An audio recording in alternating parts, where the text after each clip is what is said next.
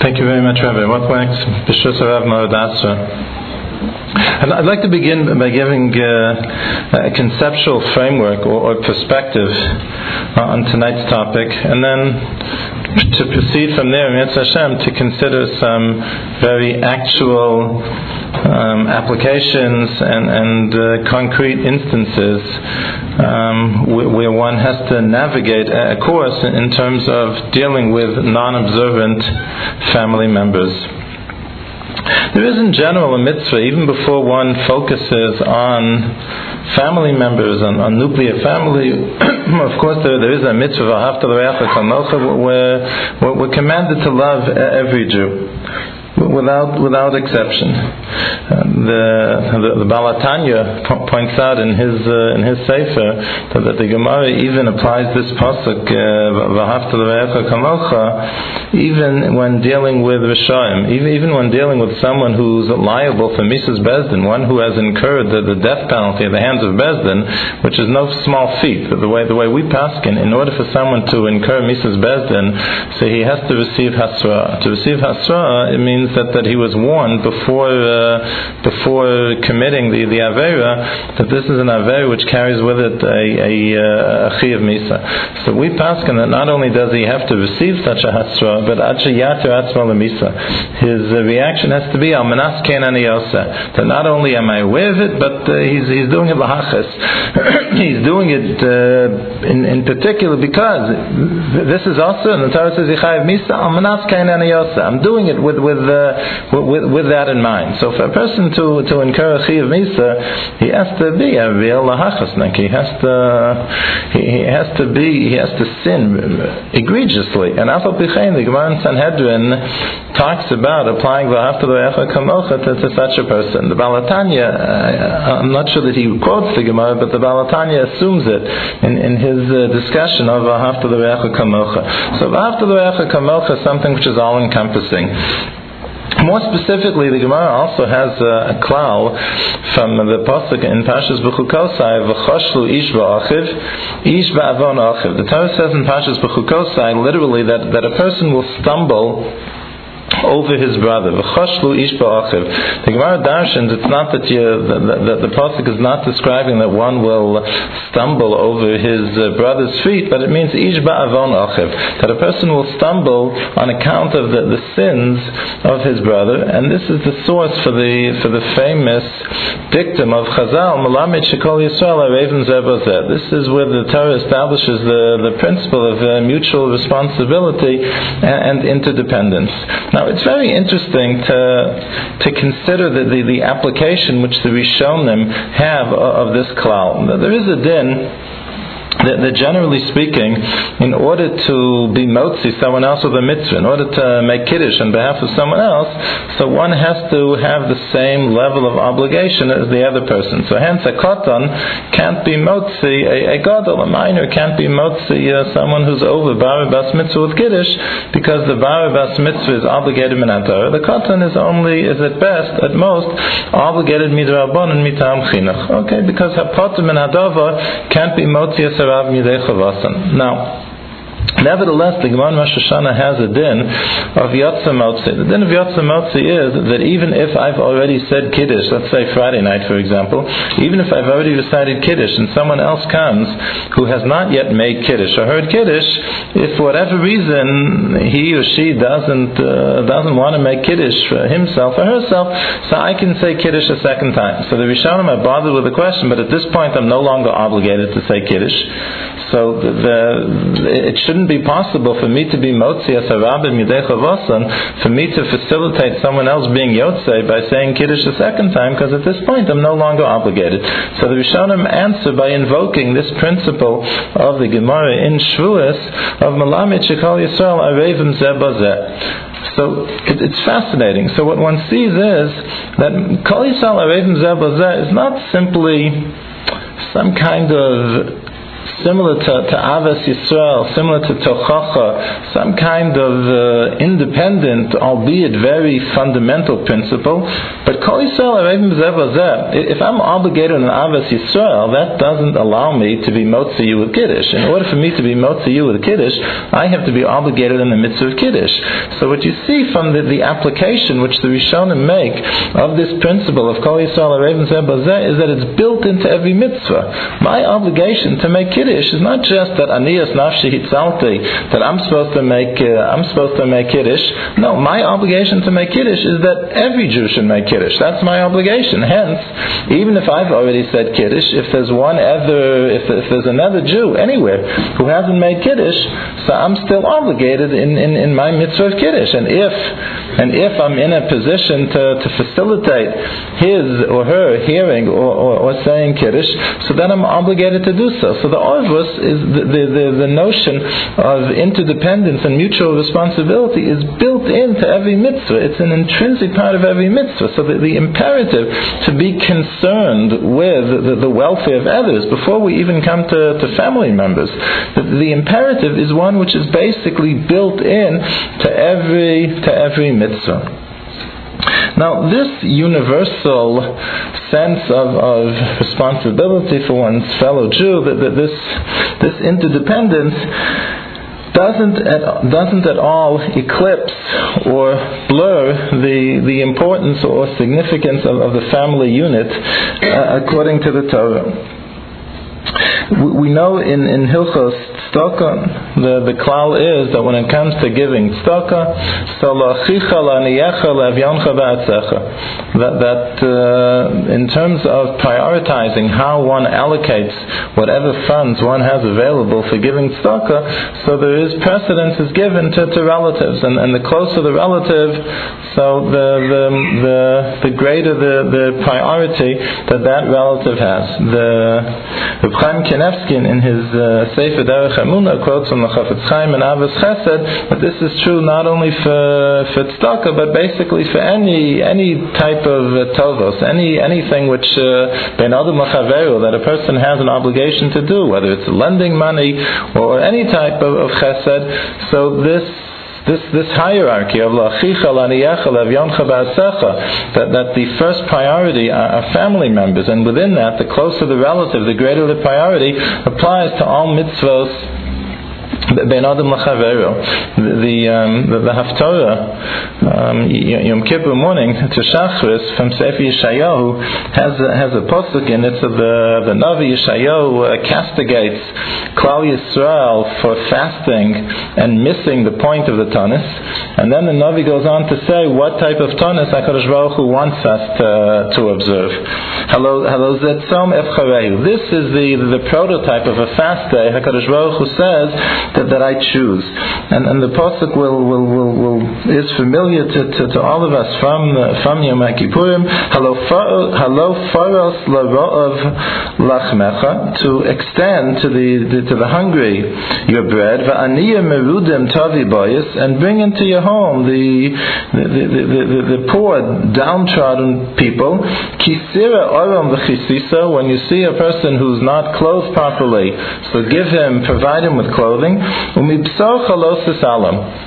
literally from your flesh and blood, don't turn away. Don't make yourself, don't ignore the need of mibsocha, of your relatives. Tzitz Eliezer has an interesting comment about this. He's trying to say pshat in something, the Minchas Elazar,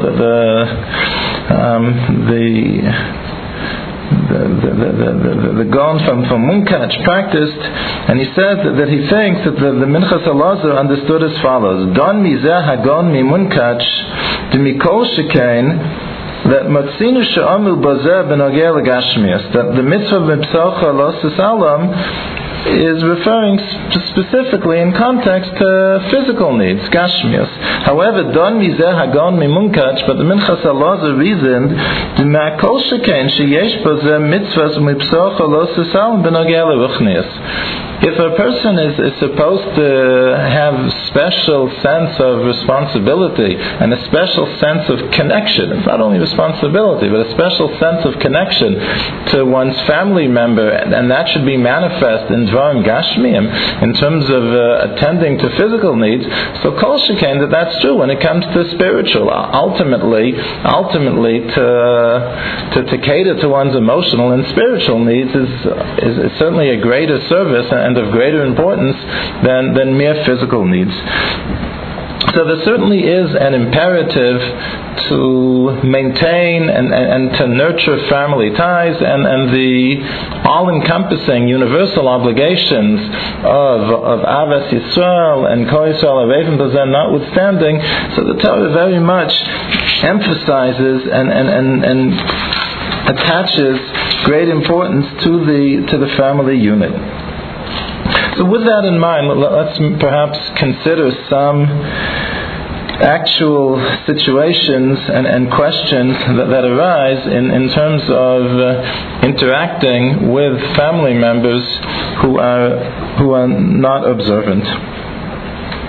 One common question which comes up is the issue of inviting someone who's not Shomer Shabbos to come for a Shabbos or Yom Tov Suda, given the prospect that their taking you up on the invitation may entail Chilul Shabbos or Chilul Yom Tov. So this is a diyun in the poskim, let's say, with regard to the Seder or on Shabbos. We'll see there's some different variables in the question.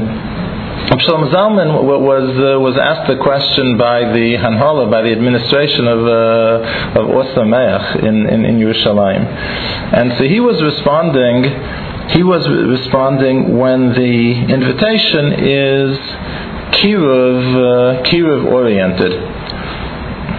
And he said as follows, that as long as the invitation is extended in such a way that the invitation doesn't require or even encourage Chilul Shabbos, the Hainu. If the person lives within easy walking distance, the person lives 5 minutes away, okay, so then you're free to invite him to come Shabbos night, Shabbos day for the Suda. There's no reason that invitation insinuates any Chilul Shabbos. But let's say realistically that's not the case. The person lives 3-4 miles away. There's no realistic chance that the person's going to walk. So then Shlomo Zalman says that if the invitation is extended, we'd love to have you for Shabbos, so come Friday night and you tell them what time Lichtbenchen is, come by Lichtbenchen, and then we have plenty of room for you and you'll stay over Shabbos, and we very much look forward to having you. So Shlomo Zalman says as long as the invitation is sincerely posed in such a fashion, even if the result of the invitation is that the person says, no, we'll come for the Friday night meal, but we're not going to stay over, and the result will be that they are going to drive home, if Shlomo Zalman says that's okay. As long as the invitation isn't an invitation to Chilul Shabbos, it isn't insinuating that there should be any Chilul Shabbos in response to the invitation. Again, it's not pro forma, it has to be real. We would have to have the lodgings to provide, and the invitation has to clearly be made in that way. But as long as it's made in that way, so if Shlomo Zalman says that it is mutter. Now, it's important to realize that Shlomo Zalman's psak is intended, is a heter in the sense that Shlomo Zalman is not saying that it doesn't bother us that the guy's going to drive home. What Shlomo Zalman is talking about is if there's an occasion that you need or want to have the person come, again, whether it's because you want to be makarev them by exposing them to a Suda Shabbos, you want to be makarev them by exposing them to davening and shul, or it's a family member and there's some reason why you need to invite for this Shabbos. So Shlomo Zalman says that this is mutter. This in fact is mutter. But to sort of create the occasion and create the need where you then have to rely on Reb Shlomo Zalman's solution, I don't think he has that in mind. So let's say that one comes from a non-observant family, and to make a Shabbos bar mitzvah means that even though, again, everyone will be offered lodgings, everyone will be offered a place to stay for all Shabbos, but they're not going to take it. And the result is going to be is that the grandparents and the uncles and the aunts and everyone is going to be coming and being Mechal Shabbos. So Shlomo Zalman isn't intending, as far as I understand him, he isn't intending to say that you can create the situation in which you then need to rely on his guidance and his psak. Shlomo Zalman is saying that the situation is there. Again, the situation is there because we want to expose them to Shabbos. So we want them to come and enjoy a Shabbos meal. We want them to be in shul. We want them to taste a Shabbos davening. So the situation is there. The need is there. So Shlomo Zalman says, here's the psak, this is the din. This is what's mutter. This is what one can do. But to create the need and then rely on this solution, it's not clear that Shlomo Zalman has that in mind. So if one knows that, let's say someone, a couple comes from, just to take an illustration, a couple comes from both of them come from non-observant background. So the relatives, none of them are as yet observant.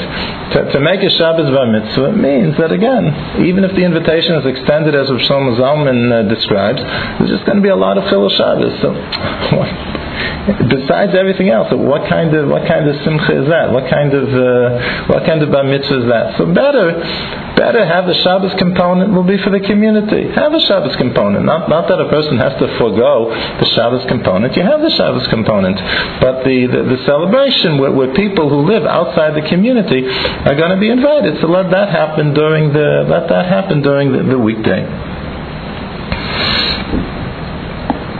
Now, on Yom Tov, there is an extra wrinkle. There's another halachic issue which has to be taken into account in terms of inviting non-observant family members or anyone non-observant on Yom Tov, and that is as follows. On Yom Tov, it's mutter, as we all know, malachas ochel nefesh is mutter. It's mutter to cook on Yom Tov. Achashi ochel l'chol nefesh, the Torah says in Parshas Bo, hu levado yiyasa lachem, that whatever you do for the purpose of cooking, so that's and the like, and food preparation, so that is permissible on Yom Tov. Now the Gemara dashins hu levada yeyaseh lachem, that alone can be done on your behalf. So the Gemara dashins lachem below lekusim, that melachas ochel nefesh is only mutter for a Jew. It's not mutter for a non-Jew. Not mutter for a non-Jew. Now the halacha has a category that if you have someone who's a mumar l'chalal Shabbos, a person who habitually desecrates Shabbos, and he does so b'mezid, willfully, and he does so b'farhesia, publicly, so the Gemara has a category of mumar dino ka'akum, that in certain areas in halacha, we treat this person as losing his privileges of being a Jew because of that flagrant violation of Shabbos. That mumar dino ka'akum, that if he's a mechal Shabbos, again, b'mezid willfully, and b'farhesia publicly, so he forfeits some of the privileges of being a Jew. So we're not going to let him touch uncooked wine, we're not going to let him serve as a shochet, v'chulu. So the question is, now when it comes to Yom Tov, where we're cooking on Yom Tov as well, so the Mishnah Berurah says that the din of mumar dino ka'akum would apply in this context of lochem v'lo lekusim, and that one would not be allowed to cook on Yom Tov for someone who has this unfortunate status of being mumar dino ka'akum. Then it gets possibly even more complicated, because the Gemara has the following din. The Gemara says, leave aside the consideration of mumar dino ka'akum for a moment. Let's talk about an actual Gentile. The Gemara says that a person can invite a Gentile over to his house on Shabbos, but not on Yom Tov. Why? Because the Gemara says on Shabbos, where you can't do malacha for yourself, we're not concerned that you're going to do malacha for the Gentile. You're not going to do anything for him that you can't do for yourself. But on Yom Tov, where you're allowed to do malacha for yourself, on Yom Tov, you're not going to be cheshboning to make the tea in such a way that it doesn't involve bishul. You're gonna very likely be doing malacha when you make the tea on Yom Tov. So the Gemara has a gezerah that a person is not supposed to invite a Gentile on Yom Tov, because gezerah that one might do malacha on behalf of the Gentile, which is awesome. So the question is, so now if we compound the issue that lochem v'lo lekusim, if muma adina ka'akum applies in that context also, so does it mean that not only can one not do malacha on their behalf, but one can't even invite? So the answer is that according to many Gdolei HaPoskim, the whole thing is a non-starter. The whole question is a non-starter. There is a very, very important psak from the Aruch LaNer and Rabbi David Tzvi Hoffman, amongst others, but many other Gedolim as well. Not only the Gedolei Ashkenaz, but other parts of Europe as well, that Bizman Hazeh, we almost don't have at all, someone who qualifies for this status of Mumadino Ka'akum. And the reason the Poskim give is that both the willfulness as well as the public nature of the Chilul Shabbos doesn't really happen Bizman Hazeh. What does that mean? When we say that if a person b'mezid is Mechal Shabbos, that he then has this status of being Mumadina Ka'akum, it means that if he's Mechal Shabbos b'mezid, it doesn't just mean that he knows that observant Jews don't put on lights on Shabbos, that they don't drive on Shabbos. No, it's not enough to know that. It's not enough to know that the Shulchan Aruch says not to do it. He has to know that the Shulchan Aruch is something authoritative. If the person was brought up in such a situation with nebuch, no background, so maybe he knows that he heard, maybe he even heard of Rabbi Yosef Karo, and he knows there's a code of Jewish law, but he doesn't understand or appreciate that this is authoritative. So you can't classify what this person is doing as Chilul Shabbos b'mezid. You can't say that that's willful. Rabbi David Tzvi Hoffman says, and what's more, even the Fahesya element, it's not clear that we ever have that Bizman Hazeh. Because what B'Fahesya represents is not just the fact that a minion of Jews may observe his Chilul Shabbos, but what it represents is a certain brazenness in being Mechal Shabbos. A person's willingness to be Mechal Shabbos publicly, it bespeaks a certain brazenness. Says with David Tzvi Hoffman, okay, so once upon a time when Baruch Hashem, most Rubam Kekulam of Klal Yisrael were all Shomei Shabbos, so then to be Mechal Shabbos B'Fahesya was an indescribable expression of chutzpah, of brazenness. Bizman Hazeh, that unfortunately things are reversed, that we live in an Olam Hafuch, where the majority of Jews, unfortunately, are not yet Shomei Shabbos, so you don't really have the Fahesya. You have literally that it's in public, but the brazenness which the Fahesya is intended to represent, you don't really have. So for that reason, many poskim say that we don't really have anyone who fits this bill of Mumadina Ka'akum, and therefore in terms of inviting on Yom Tov, we wouldn't encounter any of these problems. Again, all things being equal, the wine which one would have at the table should be yayin mevushal. In terms of when necessary, so then we invoke this line of reasoning. When there's a very simple alternate solution, so one should invoke that as well. So given that that under certain circumstances uncooked wine is not supposed to be touched by a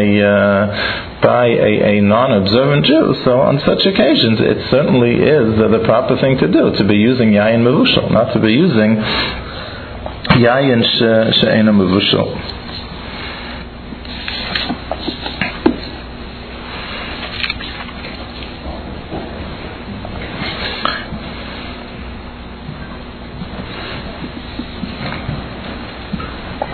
Now it's important also that as much as the halacha and Torah values and stresses maintaining family relations, and again, first of all, that imperative, as well as willy-nilly, there's always an element of kiruv to maintaining family relations, that the non-observant relatives should enjoy a relationship with the observant relatives. One cannot foresee what effect, what influence that can have, but there are other factors which need to be weighed as well. For instance, we're talking about inviting non-observant family members, let's say, to the Seder. But what happens if one will invite one's entire immediate family, so then the majority are non-observant, and the whole tone and tenor of the Seder is going to get lost.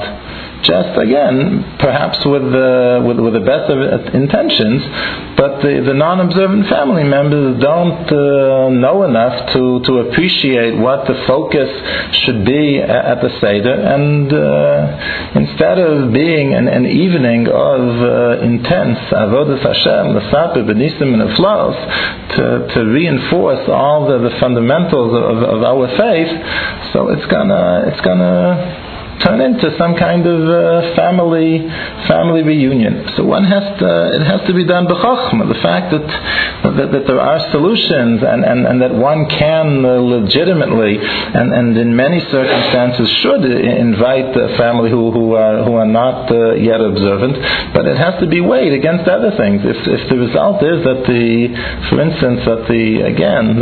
Seder is going to be lost, so then one has to look for other occasions to cement and to maintain family relations. Similarly, when there are children involved, so one also has to make the cheshbon.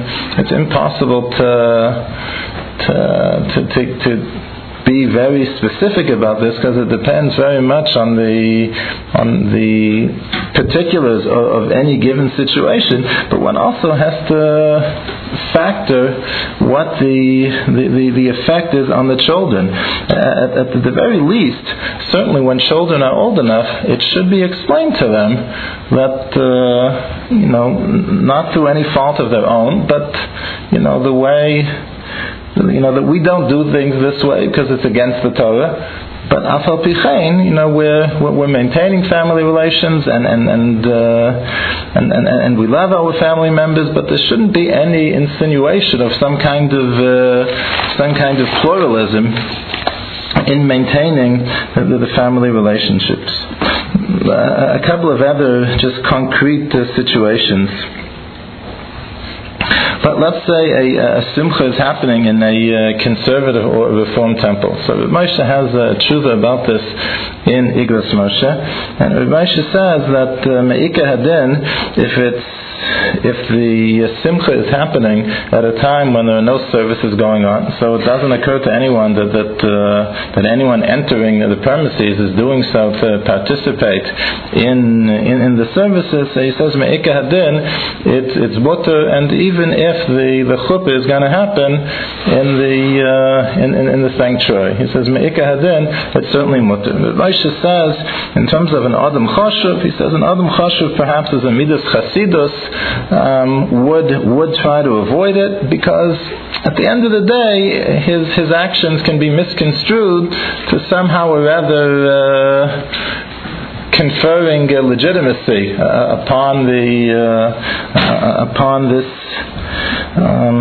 this institution. But he says, given that it's a midas chasidus for atzarech gadol, even an adam chashuv, even a distinguished person, a rabbinic personality, even he would, using his judgment, would be lenient if there's need. Certainly, to go to the simcha of a very close family member, presumably is something that Moshe would classify as a tzarech gadol. What about being mechabed with, again, let's say at a wedding with one of the Sheva brachas, a relative who's not observant? So Moshe has tshuvas about this as well. He talks in particular about aliyas, and Moshe quotes that there is a din the Gemara in Gittin has, the Rambam quotes in Hilchos Yisrael HaTorah, if you have a Yisrael, if you have a Jew who's a heretic, and he writes a Sefer Torah, so it has no Kedusha Sefer Torah whatsoever. The Rambam explains it has no Kedusha Sefer Torah because all the Shemos Hashem to him are meaningless. When he writes Bereshis bara Elokim, so the word Elokim doesn't mean anything. It doesn't carry any specific significance, and therefore it's not niskadesh b'kedushas Hashem. So Moshe reasons that the same is true when saying a bracha. That in order to say a bracha, it has to be meaningful. When a person says Hashem Elokeinu Melech Olam, if he doesn't believe that, if he doesn't believe Rachmana litzlan, he's an atheist. He doesn't believe. If he doesn't believe in what he's saying, so then the bracha is no bracha. So Moshe says it's not a requirement that the person be observant in order to be able to say a bracha, be it to get an aliyah, be it to say a bracha under the chuppah. But he has to believe he has to believe Hashem Elokeinu Melech Olam Yotzeh Ha'adam to recite that bracha. He has to believe it. If he doesn't believe that it doesn't believe Rachmana litzlan, HaKadosh Baruch Hu doesn't, so then how can he say such a bracha? One of the most painful situations which arises is that of intermarriage, Rachmana litzlan. Unlike most of the preceding scenarios that we considered, where there are very correct and valid solutions, intermarriage is one in which there's very little latitude, if any.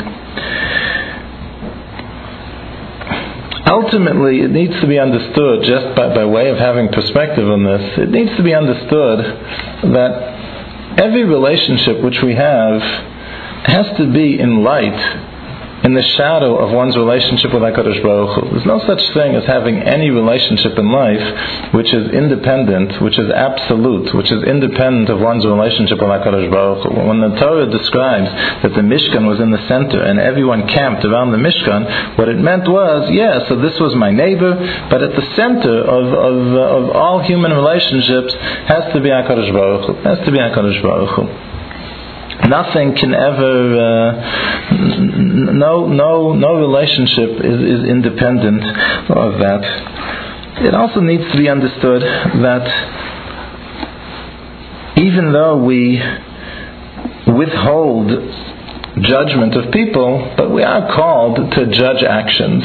Objectively, intermarriage represents the destruction of the Jewish people, Rachmana litzlan. The Rambam writes in Hilchos Yisur Bia that Al Yehi Avon Zeh Kal Beinecha, that the sin of intermarriage, don't treat it lightly, even though there's no Mises Bezdin. Bezdin is not empowered to give capital punishment for intermarriage, because the Rambam says Yesh Bo Hefsed She'ein B'chol Harayos Kamosa, that the devastating consequences of intermarriage are unparalleled, and because of that, as an Aveira, it's something singular.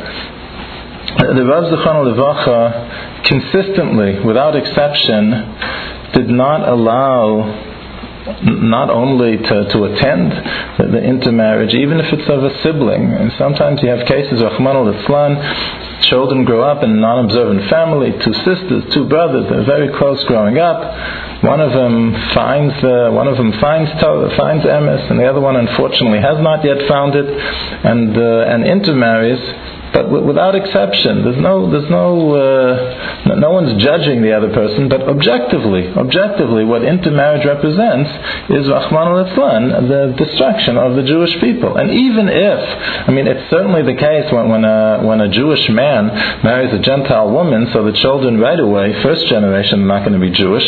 It's true that when it's reversed, that when a Jewish woman marries a Gentile man, so the children will be Jewish, but not for very long. Not for very long. All studies of Reformed Jews from 2-3 generations ago, so maybe the first generation is still Jewish, but they ultimately are totally lost. And because of that, the Rav was very, very adamant.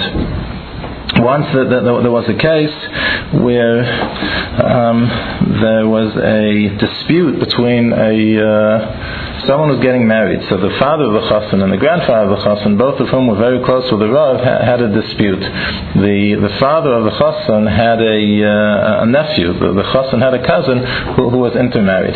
So the grandfather of the chassan and the intermarried one wanted that the other Einikel who was intermarried should be invited to the wedding.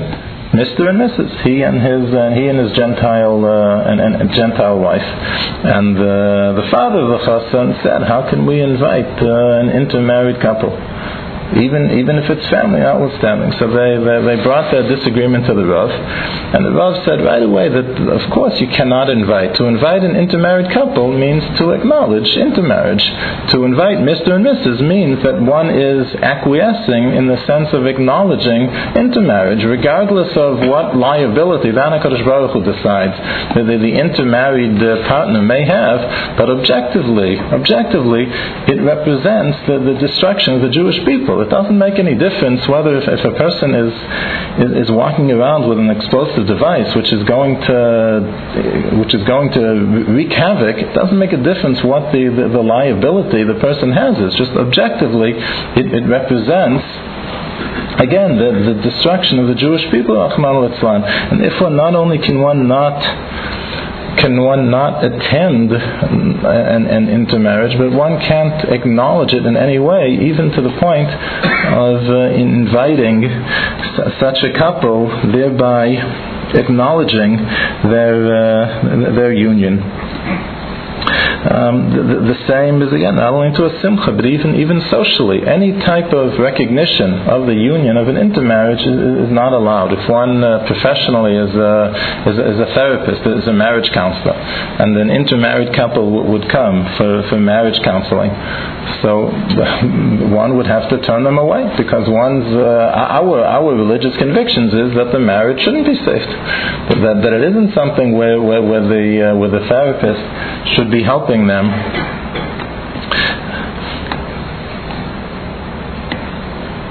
salvage their marriage. Okay, there are many other applications.